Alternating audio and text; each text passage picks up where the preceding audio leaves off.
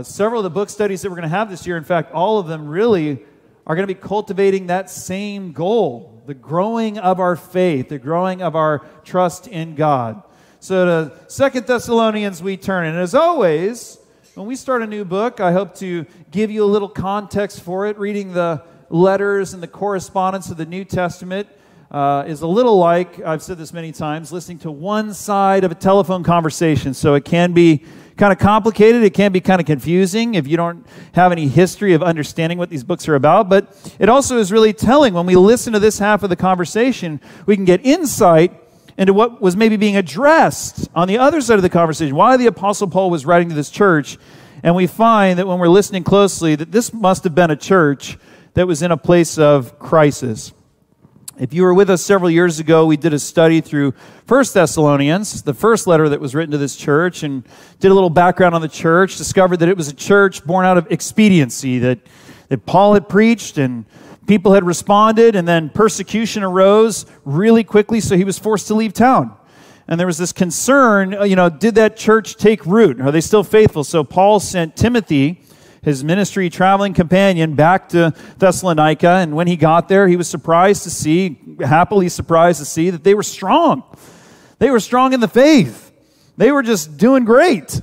So Paul wrote 1 Thessalonians, and it was largely this celebratory letter, saying, wow, you guys are doing great, keep on with it. Not so with 2 Thessalonians. Sorry to say, Paul had received word that the church was experiencing increasing persecution. So the same persecution that caused him to leave town, now that was heavily coming against the people of God. And even worse than that, even worse than the pressures that we can face outside of us as the church, is the trouble that we can face from within. There was fracturing within the church community. There was disunity among God's people, and that is always way more serious. Rumors had begun swirling in this early Christian community that Jesus' second coming had already occurred or was imminent. So you guys know Jesus went to the cross, he died, he was buried, he rose to life, ascended to the Father, he's returning again to enact the fullness of his kingdom, and there were rumors going around he'd already come.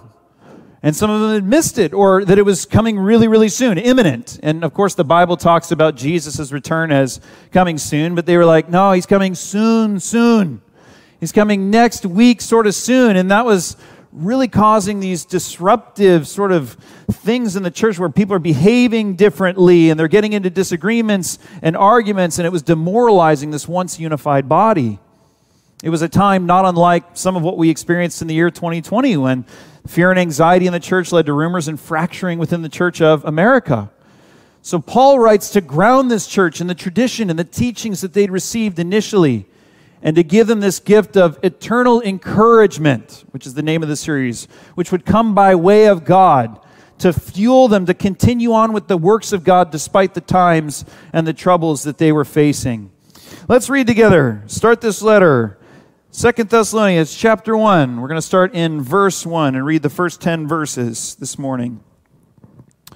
Paul, Silas, and Timothy, to the church of the Thessalonians, in God our Father and the Lord Jesus Christ. Grace and peace to you from God the Father and the Lord Jesus Christ. We ought always to thank God for you, brothers and sisters, and rightly so, because your faith is growing more and more, and the love all of you have for one another is increasing. Therefore, among God's churches, we boast about your perseverance and faith and all the persecutions and trials you are enduring. All this is evidence that God's judgment is right, and as a result, you will be counted worthy of the kingdom of God for which you are suffering. God is just. He will pay back trouble to those who trouble you and give relief to you who are troubled, and to us as well. This will happen when the Lord Jesus is revealed from heaven in blazing fire with his powerful angels. He will punish those who do not know God and do not obey the gospel of our Lord Jesus. They will be punished with everlasting destruction and shut out from the glory of the presence of the Lord and from the glory of his might on the day that he comes to be glorified in his holy people and to be marveled at among all those who have believed. This includes you, because you believed our testimony to you. Let's pause there this morning.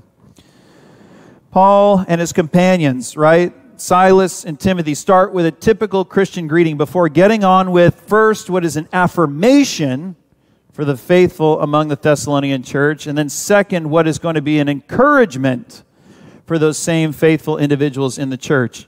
He says we should always be thankful in prayer because of the faithful that are sticking it out among you. We should always be thankful. We're obligated to give thanks to God. It's like when you guys receive a gift. Anytime you receive a gift, you feel obligated to thank someone on the other side of the gift. You're saying, who's going to pay for lunch? I'm going to do it, I'm going to do it, I'm going to do it, I'm going to do it. And then someone finally does it, and then you don't go, oh, I'm so angry at you. You go, thank you, and I'll get you next time, right? Like, there's that obligation of thanks on the other side of a gift, and Paul is saying, like, this is the greatest gift we could have ever received from God, to know that there are faithful among you who are continuing to do the work of God. And what was the signs, the vital signs, that they were healthy, that they were thriving, that they were faithful? Like when you go into the doctor and they check your vitals. I mean, what are they looking for? They're checking out your pulse and your weight and your blood pressure. Not to bring up, any negative feelings right now as you consider all those things, but like those are like the indicators, the markers of health. What were the markers of health that Paul was calling forth in these faithful Thessalonians? Well, he said, number one, their faith in God is increasing more and more. And number two, alongside it, their love for one another was increasing along with that faith. Now, building upon these qualities of vibrancy, I want to suggest that first, given the way that Paul phrases it, when we think about faith, we have to think about it as something that isn't just static. It isn't just stuck and unchanging, an unchangeable reality. It is dynamic, right? In one sense, you have faith or you don't have faith. There are people who believe in God and there are people who don't believe in God. There are people who trust in the lordship of Jesus and people who reject the lordship and authority of Jesus. So you have faith or you don't. But there's also like this gradient. There's these varying degrees to which someone trusts in that lordship. Varying degrees to which someone has more or less confidence in what they assert and believe. Think of it like people who are in love. There are people who are in love and there are people who are not in love. Okay, you can either have it or you can not have it. But there's a lot of varying degrees of being in love. When people are dating and they're in the throes of a dating relationship, and they got all the PDA going everywhere in public, and it's like very uncomfortable for everybody else, and they have no idea, they couldn't care less what anyone thinks. That's a type of being in love, all right? And then you've got people who've gone through 15 years of marriage. They're veterans of the battle. They've been through some things together. Sometimes they fought each other. Sometimes they fought against, obstacles. But they come to the other side and they're in love. And that's a different kind of love. And then you've got like the 90-year-olds that are still holding hands. And he still calls her beautiful. Right? Oh, you guys are melting inside, right? Because we all know that that's a deeper level of love. And I want that equivalent when it comes to my faith in God, my level of confidence and trust. I want that 90-year-old couple, still got it, still thinks she's beautiful kind of thing, if we were to transfer that in the other direction. And the Thessalonians, they weren't messing around. They were proving their faith was deepening. How? Well, there was this increasing pressure that was coming against them, this increasing resistance, and they weren't backing down from it and reducing the amount of trust they had in God. They were meeting the moment. They were being tested and they were rising to the occasion. Does it take more gas to travel a longer distance? 100%. Does it take more strength to lift a heavier object? Yes, 100%. So it takes more faith, it takes more trust and confidence in God to continue to follow Him through the hard times. It takes way more faith to go through the hard times than it does to go through the good. In that way, suffering and persecution like this church was experiencing, it's the place. It's the place where you're tested. It's the place where you're shaped. That's where the resistance training is happening. In a time in your life where there is suffering or where there is resistance and persecution, that is the resistance training. It's not enjoyable. Hurts a lot. You don't want to be in that moment, but you get the reward on the other side, which is that increasing amount of maturity or confidence or strength and trust. It's like when a farmer is laboring, suffering and persecution. When we're in that setting, it's like a farmer that's out in the field and they're sowing seed and it's hot and they're digging ditches. And then on the other side is the harvest of that confidence and that peace and that security and that sense of well-being. When we encounter, and I'm really hammering this home, when we encounter a time in our life of persecution, resistance, or suffering, that is the gift of a moment that you've been given, that you are called to meet, where you are called up into something, where you could have your most expansive growth. The next time you face something difficult, don't think, oh, why, God, did you do this to me? Think, this is the very environment where faith is deepened, and in fact, it is born. For the Thessalonians, they were growing in faith, but so also alongside that, their love was growing. And that's necessary if you understand what it means to trust God. Try walking forward while planting one foot and don't move it. Just keep it right there and then just move the other foot and try and walk forward and see how far you get. And I'm not going to keep going. I think I made my point. You can't move forward unless you have both feet moving in tandem. And that's our growth in the Lord. If you're growing to understand who God is, and you're increasing your faith and your trust in Him, as you move in that direction, it's necessary for you to also grow in love. That's part of that journey forward. This increases, that increases, right?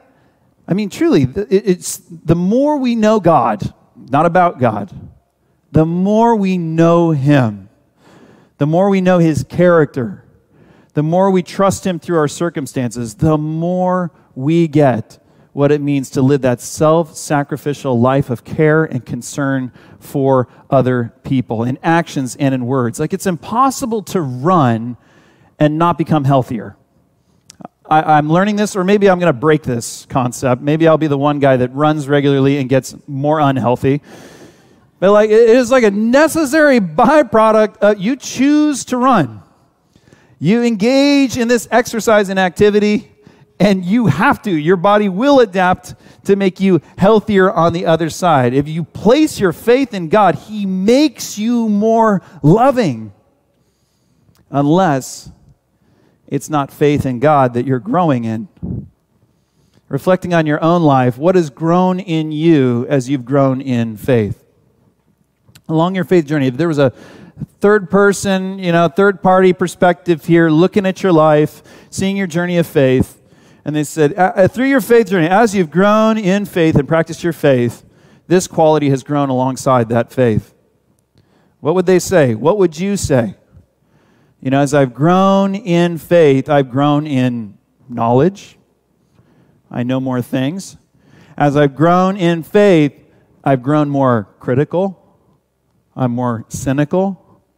Is that the pairing we're looking for? As I've grown in faith, I've gotten a lot more material blessings, and I'm a lot wealthier than I was before.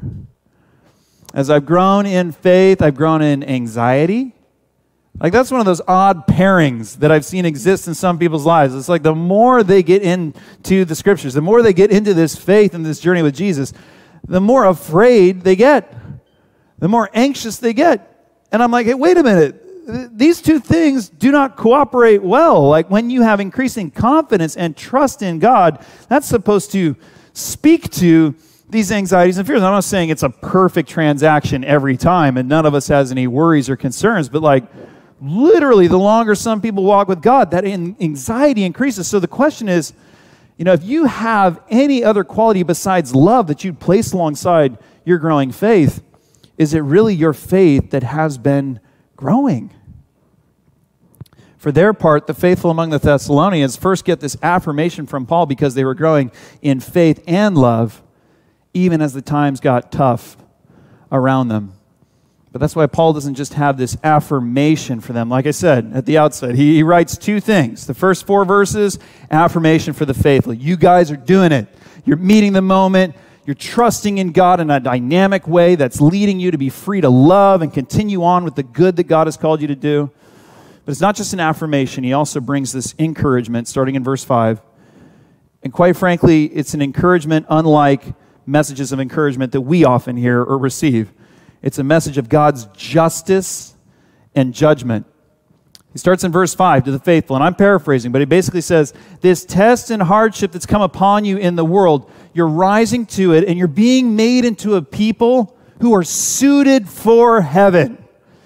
You are showing yourselves in this world to be the people that God is making you to be. But he's also acknowledging that this life is terribly unfair. Even as they're meeting the moment, there's a moment they got to meet. Here they are growing in their trust in God, and here they are growing in their love for one another. And the more that they walk that out, the more resistance they are getting in this world. It's an unfair world. So Paul asserts this encouragement in verse 6, that God isn't just proud of them, but he's just. He's just. God does what is right. And Paul frames God's justice as this sword that swings in two different directions. He does what's right. He's going to give rest for the weary, and he's going to bring trouble on those who trouble God's people. I think we all naturally welcome the first form of justice that I cited, that encouragement for those who face unfair treatment. And in fact, that's where a lot of people actually get tripped up. They don't meet in the moment. They begin to lose their faith. They lose that trust in God in the circumstances in which the Thessalonians had learned to thrive, right? It's those times when we get into a situation of suffering. We say, God, why? Why would you let this bad thing happen to a good, faith-filled person like me?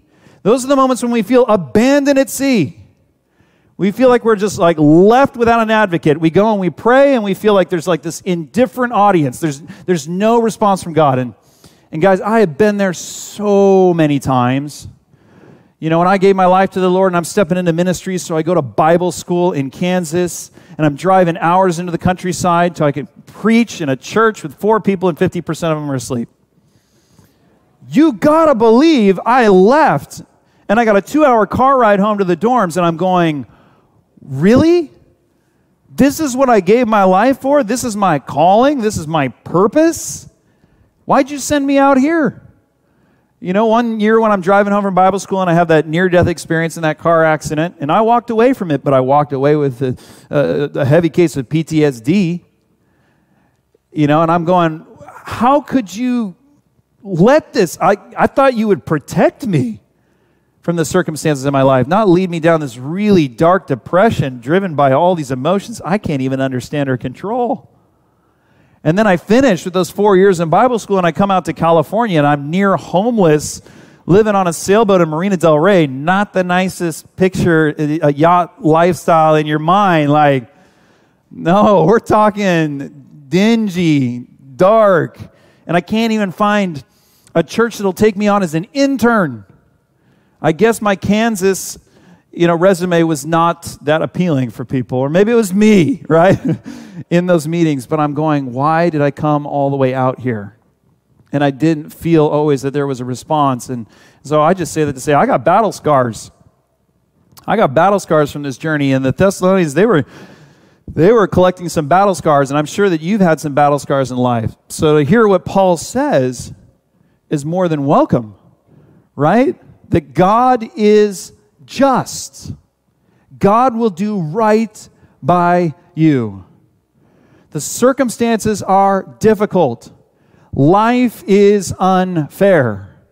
Horrible things will happen to amazing people. That is what you should expect in this world. We go to God, why would you let this happen? I've been following you. And he goes, I never told you it wouldn't happen to you. I never told you you wouldn't have trouble. You told yourself you wouldn't have trouble. If you go to the Bible, I already told you to change your expectations. You are not in heaven. You are in this world, and you can expect that a lot of gnarly things are going to happen along the way. But I made a promise to you that I am just, that I do right, and I'm going to remake this world for my faithful, and you're going to receive relief and rest from all your losses. That was the message last week. He's coming with a reward and a recompense. God is just. He's going to do right by you. But that justice swings in both directions. Rest for the weary, great. Love it. What a great promise. What a great encouragement. But it's the other direction that causes heartburn for a lot of people today. There's judgment for those who oppose God and his people. How does Paul say it? Let's hear his own delicate words here. Verse 6. God will pay back trouble for those who trouble you. Verse 7, when the Lord is revealed in blazing fire with his angels, he will punish all those who do not know God or obey the gospel, they will be punished with everlasting destruction and will be shut out from the presence of God and the glory in which the faithful will revel. It was tongue-in-cheek, right? These are not delicate words. But it's not like they're inconsistent with many other teachings in the Scriptures. It's very consistent. It's very consistent terminology with even the way that Jesus speaks. We just got through a series in the book of Matthew. Many times does Jesus speak about the reality of judgment and hell. So I don't need to stutter. It's a firm conviction established in the Scriptures. God will judge those who resist Him, who do not obey the gospel, and who forsake Him in the pursuit of Him in their lives. Now today, broadly speaking, we live in a culture that is judgment averse. Unless, of course, you believe in judgment, then so shall you be judged, right? I mean, there's no judgment for anybody except those who hold to this idea that there is judgment. Then you can judge those people like crazy. But generally speaking, we are judgment averse as a society. And many are choosing just to believe there is no hell. And it's sort of like this, everyone gets a trophy. Everyone goes to heaven sort of mentality. And a lot of people are maintaining that they are Christian and as if that idea lines up with the Bible when it so clearly does not. Personally, if I just level with you guys, if I'm just honest with you guys, person to person, since age 15 to age 35 today, I have never had a problem accepting the reality of God's judgment. I have never had a hard time seeing, and honestly, the longer I've walked and the more I've learned, I can see more clearly the standards and the design that God has and had for humanity, and how far we are away from that standard and that design. And I don't mean you, I mean me. I've never had a problem from age 15 to today, like accepting the fact that I've done a lot of wrong things. I've done a lot of bad things. And there's a whole abundance of things, the good that God intended to come from my life, that's the standards of the Scriptures, that I also have failed to live into. Like there are things that exist in my heart and mind that a just God is right to judge. I don't have any problem accepting that. Honestly, I have a hard time understanding what's going on in people that they have a hard time understanding that and accepting that for their own life. But it appears as if there's just this trend and cultural patterning that's going on to numb the conscience of people. That, there's always a reason. There's always a story beneath the sin. There's always a trauma that we've undergone. There's, something that we didn't get, that we wanted, that we lack, so we're operating out of that. And it's always this empathy, this sympathy for sin and for sinners. There's always a reason I wasn't the agent in control of my decisions. I wasn't in control of the car when it went off that spiritual embankment, although I'm the only one who possesses the keys to said car, And I don't want to diminish all the contributing factors that go into someone's sin and weakness. 100% your environment and the hard things that you've experienced contribute to that. 100% your biology and the way that it's broken, the things that you inherit through your family line, that 100% affects you. And I think that that's part of your healing process, as it probably, figured greatly into my healing process, that I had to walk through those traumas and I had to walk through, my biology and sit with a Christian counselor and pursue wholeness in Christ. But I don't say that to excuse you, because we are all willful agents. And that's the point I'm trying to make. We have choice. Not all people who are abused go on to abuse. Not every man who's stressed out harms his wife. James chapter 1, verse 13. When tempted, no one should say, God is tempting me. Don't blame God, for God cannot be tempted by evil, nor does He tempt anyone. But each person is tempted when they are dragged away by their own evil desire and enticed. Then after that desire has conceived, it gives birth to sin, and sin, when it is full grown, gives birth to death. The point is this: God doesn't force you and I to sin. It isn't fatalistic. You and I are driven by an evil inside us that is drawn to an evil outside of us. That weakness could be inherited from your genes. It could be patterned by the experiences that you had in your environment. Whatever the case, you choose to conceive of that sin or not, to give birth to it. And when that sin is fully grown, it leads to spiritual death. And I guess I mean to say this as an encouragement when I say, you are not exceptional.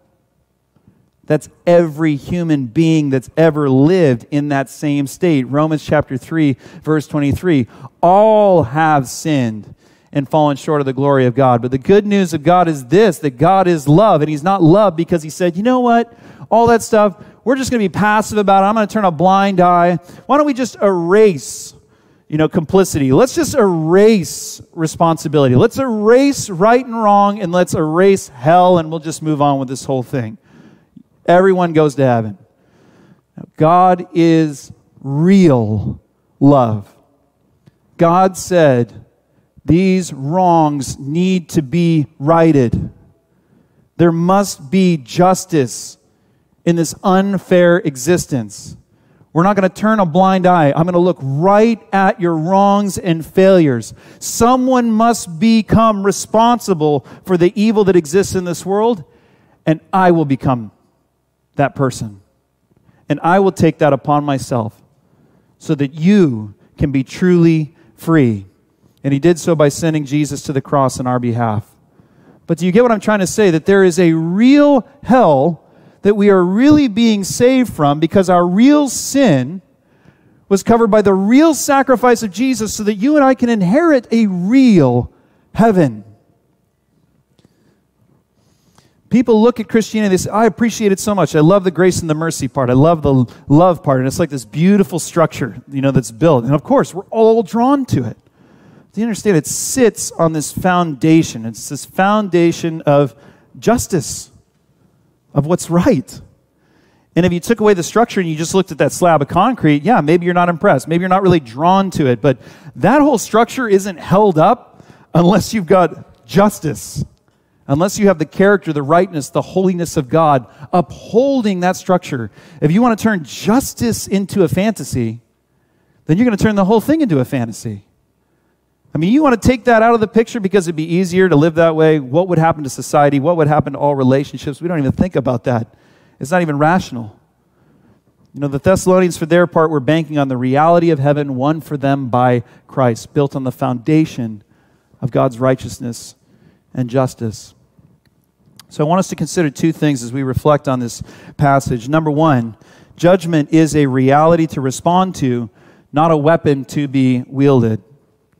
I've done a lot of talking about judgment because it's here and there's so many misgivings about it today, but the reality is, how you respond, it is in your hands. I'm not wielding it like a weapon. Christians through the centuries have wielded it like a weapon. They've gotten a little over anxious with their authority, like, okay, I'm going to parse it out. I'm going to separate the sheep from the goats, and you're going to hell, and you're going to heaven, and you're going to hell, and you're going to heaven. And God hates you, and God supports you. And there can be this error when we talk about heaven that, like, Christians were just born worthy of inheriting heaven while everyone else was born less than. And that's all false.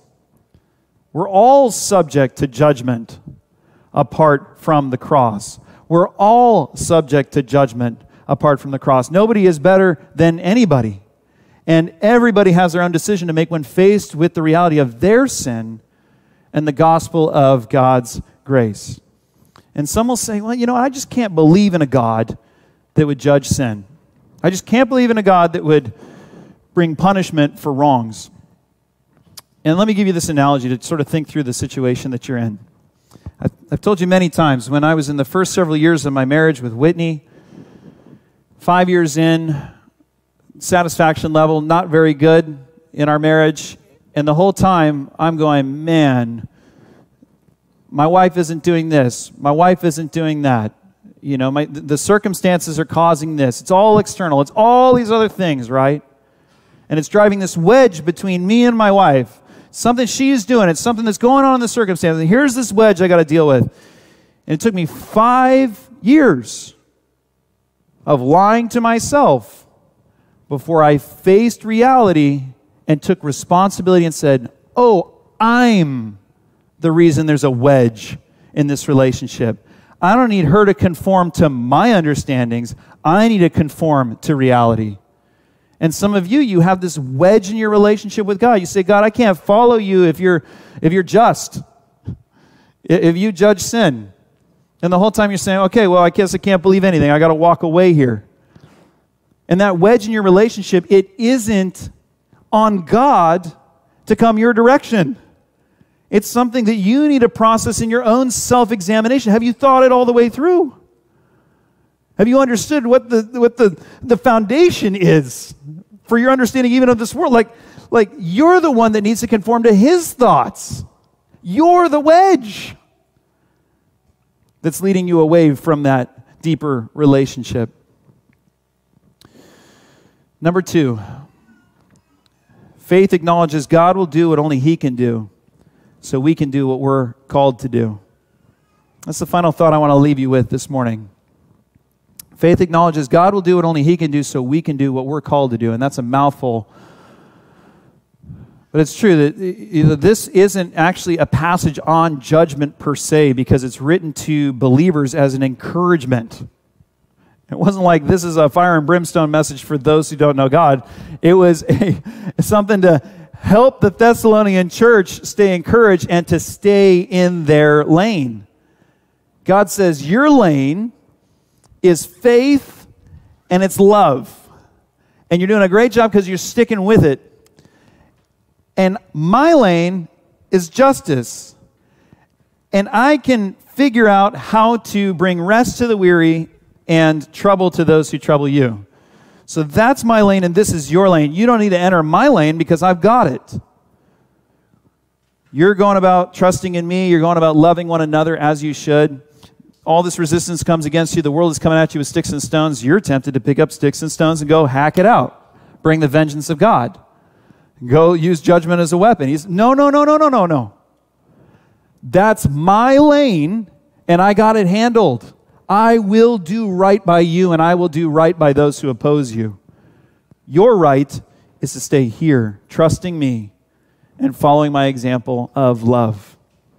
We were just talking with the firefighters at the station, which is down the street, right across from our office building, through Serve City. We'll do appreciation lunches with city officials and, the public workers. And I was talking to a firefighter about the last couple of years and just, the difficulties of COVID. And he told me this story about one of his relatives at a barbecue beelining for him. And this was, the Christian in the family, right? The real faith-filled Christian beelines for him and says, just admit it. It's all fake. All the bodies, all the stats, it's all fake. That's this guy's impression of Christianity, right? Of the faith-filled. The firefighter, whose wife, by the way, is a nurse. So both of them are absolutely fried from the circumstances that they're experiencing. And then here's this guy, the armchair virologist, right? Who's sitting in his lazy boy, doesn't have a clue what it is, but has put all his chips in the basket of saying, this is the message I'm going to send on behalf of Jesus. Everything is fake, you admit it. That guy was out of his lane. Out of his lane. I'm not saying there's not questions. I'm not saying there's not things to process, right, out of the whole thing. There's varying degrees of you feel this way. But I'm saying he's out of his lane. And he so clearly had this opportunity to trust God and to love. That environment, the firefighters burned out. The healthcare workers are burned out. Like, I know we don't like looking at 2020, but it's like when you get answers wrong on a test and you say, I'm not going to learn the right answers. I'm not going to go back and check my work because I don't want to know what I did wrong. Like, we got to go back and look at that low-hanging fruit. It was our time. That was our moment, and we could have met that moment with love. So many people to love. People dying and dying in isolation. People burned out. Teachers being told, all that you're doing, you need to do so much more. The anxiety, the alcoholism, the marriages falling apart. Like, we got our lane. Like, we're here to restore and reconcile and redeem. And we got out of our lane. So the call is, man, faith and trust in God. It's not this wish upon a star like, okay, I don't care about anything that happens in the world, but it is this, God, I believe you're powerful enough to handle the things that I don't know and cannot handle so that I can lay hold of the things that you have so clearly called me to do. Let's enter into that in prayer. Let's ask for that leading. this morning, would you take a posture of prayer with me? And I want to invite you to do something very simple as we enter into prayer, to just have your hands open. Your hands open, just like when we'd finish a service and I'd say, open your hands to receive a blessing. This is an offering and a receiving posture this morning, because I'm going to pray that the Lord would reveal to us the things that are in our hands that we're supposed to give back to Him. Things that we've laid hold of and held tightly to that are not ours to own, that aren't in our lane. Whether it's vengeance or justice or somebody else's actions, not our own, or something that's happening in this world that's above us. What are those things that are dominating our thoughts and our hearts and our minds that are not ours to carry? And then what are the things that God is placing in our hands to respond to act upon? What's ours? His lane and our lane. So Lord, I'm asking, Heavenly Father, I'm asking this morning, the Thessalonian church, what a testimony. There were those who, they knew what you had called them to do. You had called them to place their confidence and trust in you about the things they couldn't control, and to lay hold of the love that they knew to be the core of the gospel, the center of Jesus' ministry, and to make themselves fully about that. And they were able to release the resistance and the persecution and the suffering to you, knowing that you would do right by them, that you would be just. So Lord, help us. There are things in our hands that we're tempted to cling on to that are not ours to own, but you've given us something else in our hands to respond to, that you're calling us into. For some this morning, they've been wrestling with your justice, your judgments. They've been going, but how can you punish sin? And how is it that you can hold these standards against me? Or that's not theirs to own. You are infinite and unsearchable in your judgments. You know better than we do. It's for us to respond to this invitation of grace. I pray this morning that those who've driven that wedge in their relationship with you, that they wouldn't keep pointing at you, that you're the reason, or that they do an inventory for themselves. They discover, maybe I've been holding something that's keeping me from you, God. And they place their faith in you. They'd receive grace, the forgiveness, the real grace. Or maybe it's a relationship someone's trying to control, an outcome someone's trying to control in a relationship, rather than just what you've asked them to do. Lord, help us to sort that out. Maybe there's things going on in our world that we keep trying to be the expert in, that we don't have the resources, we don't have the platform, we don't have the influence. We just need to release that to you. What are we missing that's in front of us that you've called us into? Lord, would you just speak to my brothers and sisters this morning? What are they called to give to you? What are they called to receive as they're calling from you? Let's take a few moments. Ask the Lord to reveal that to you this morning.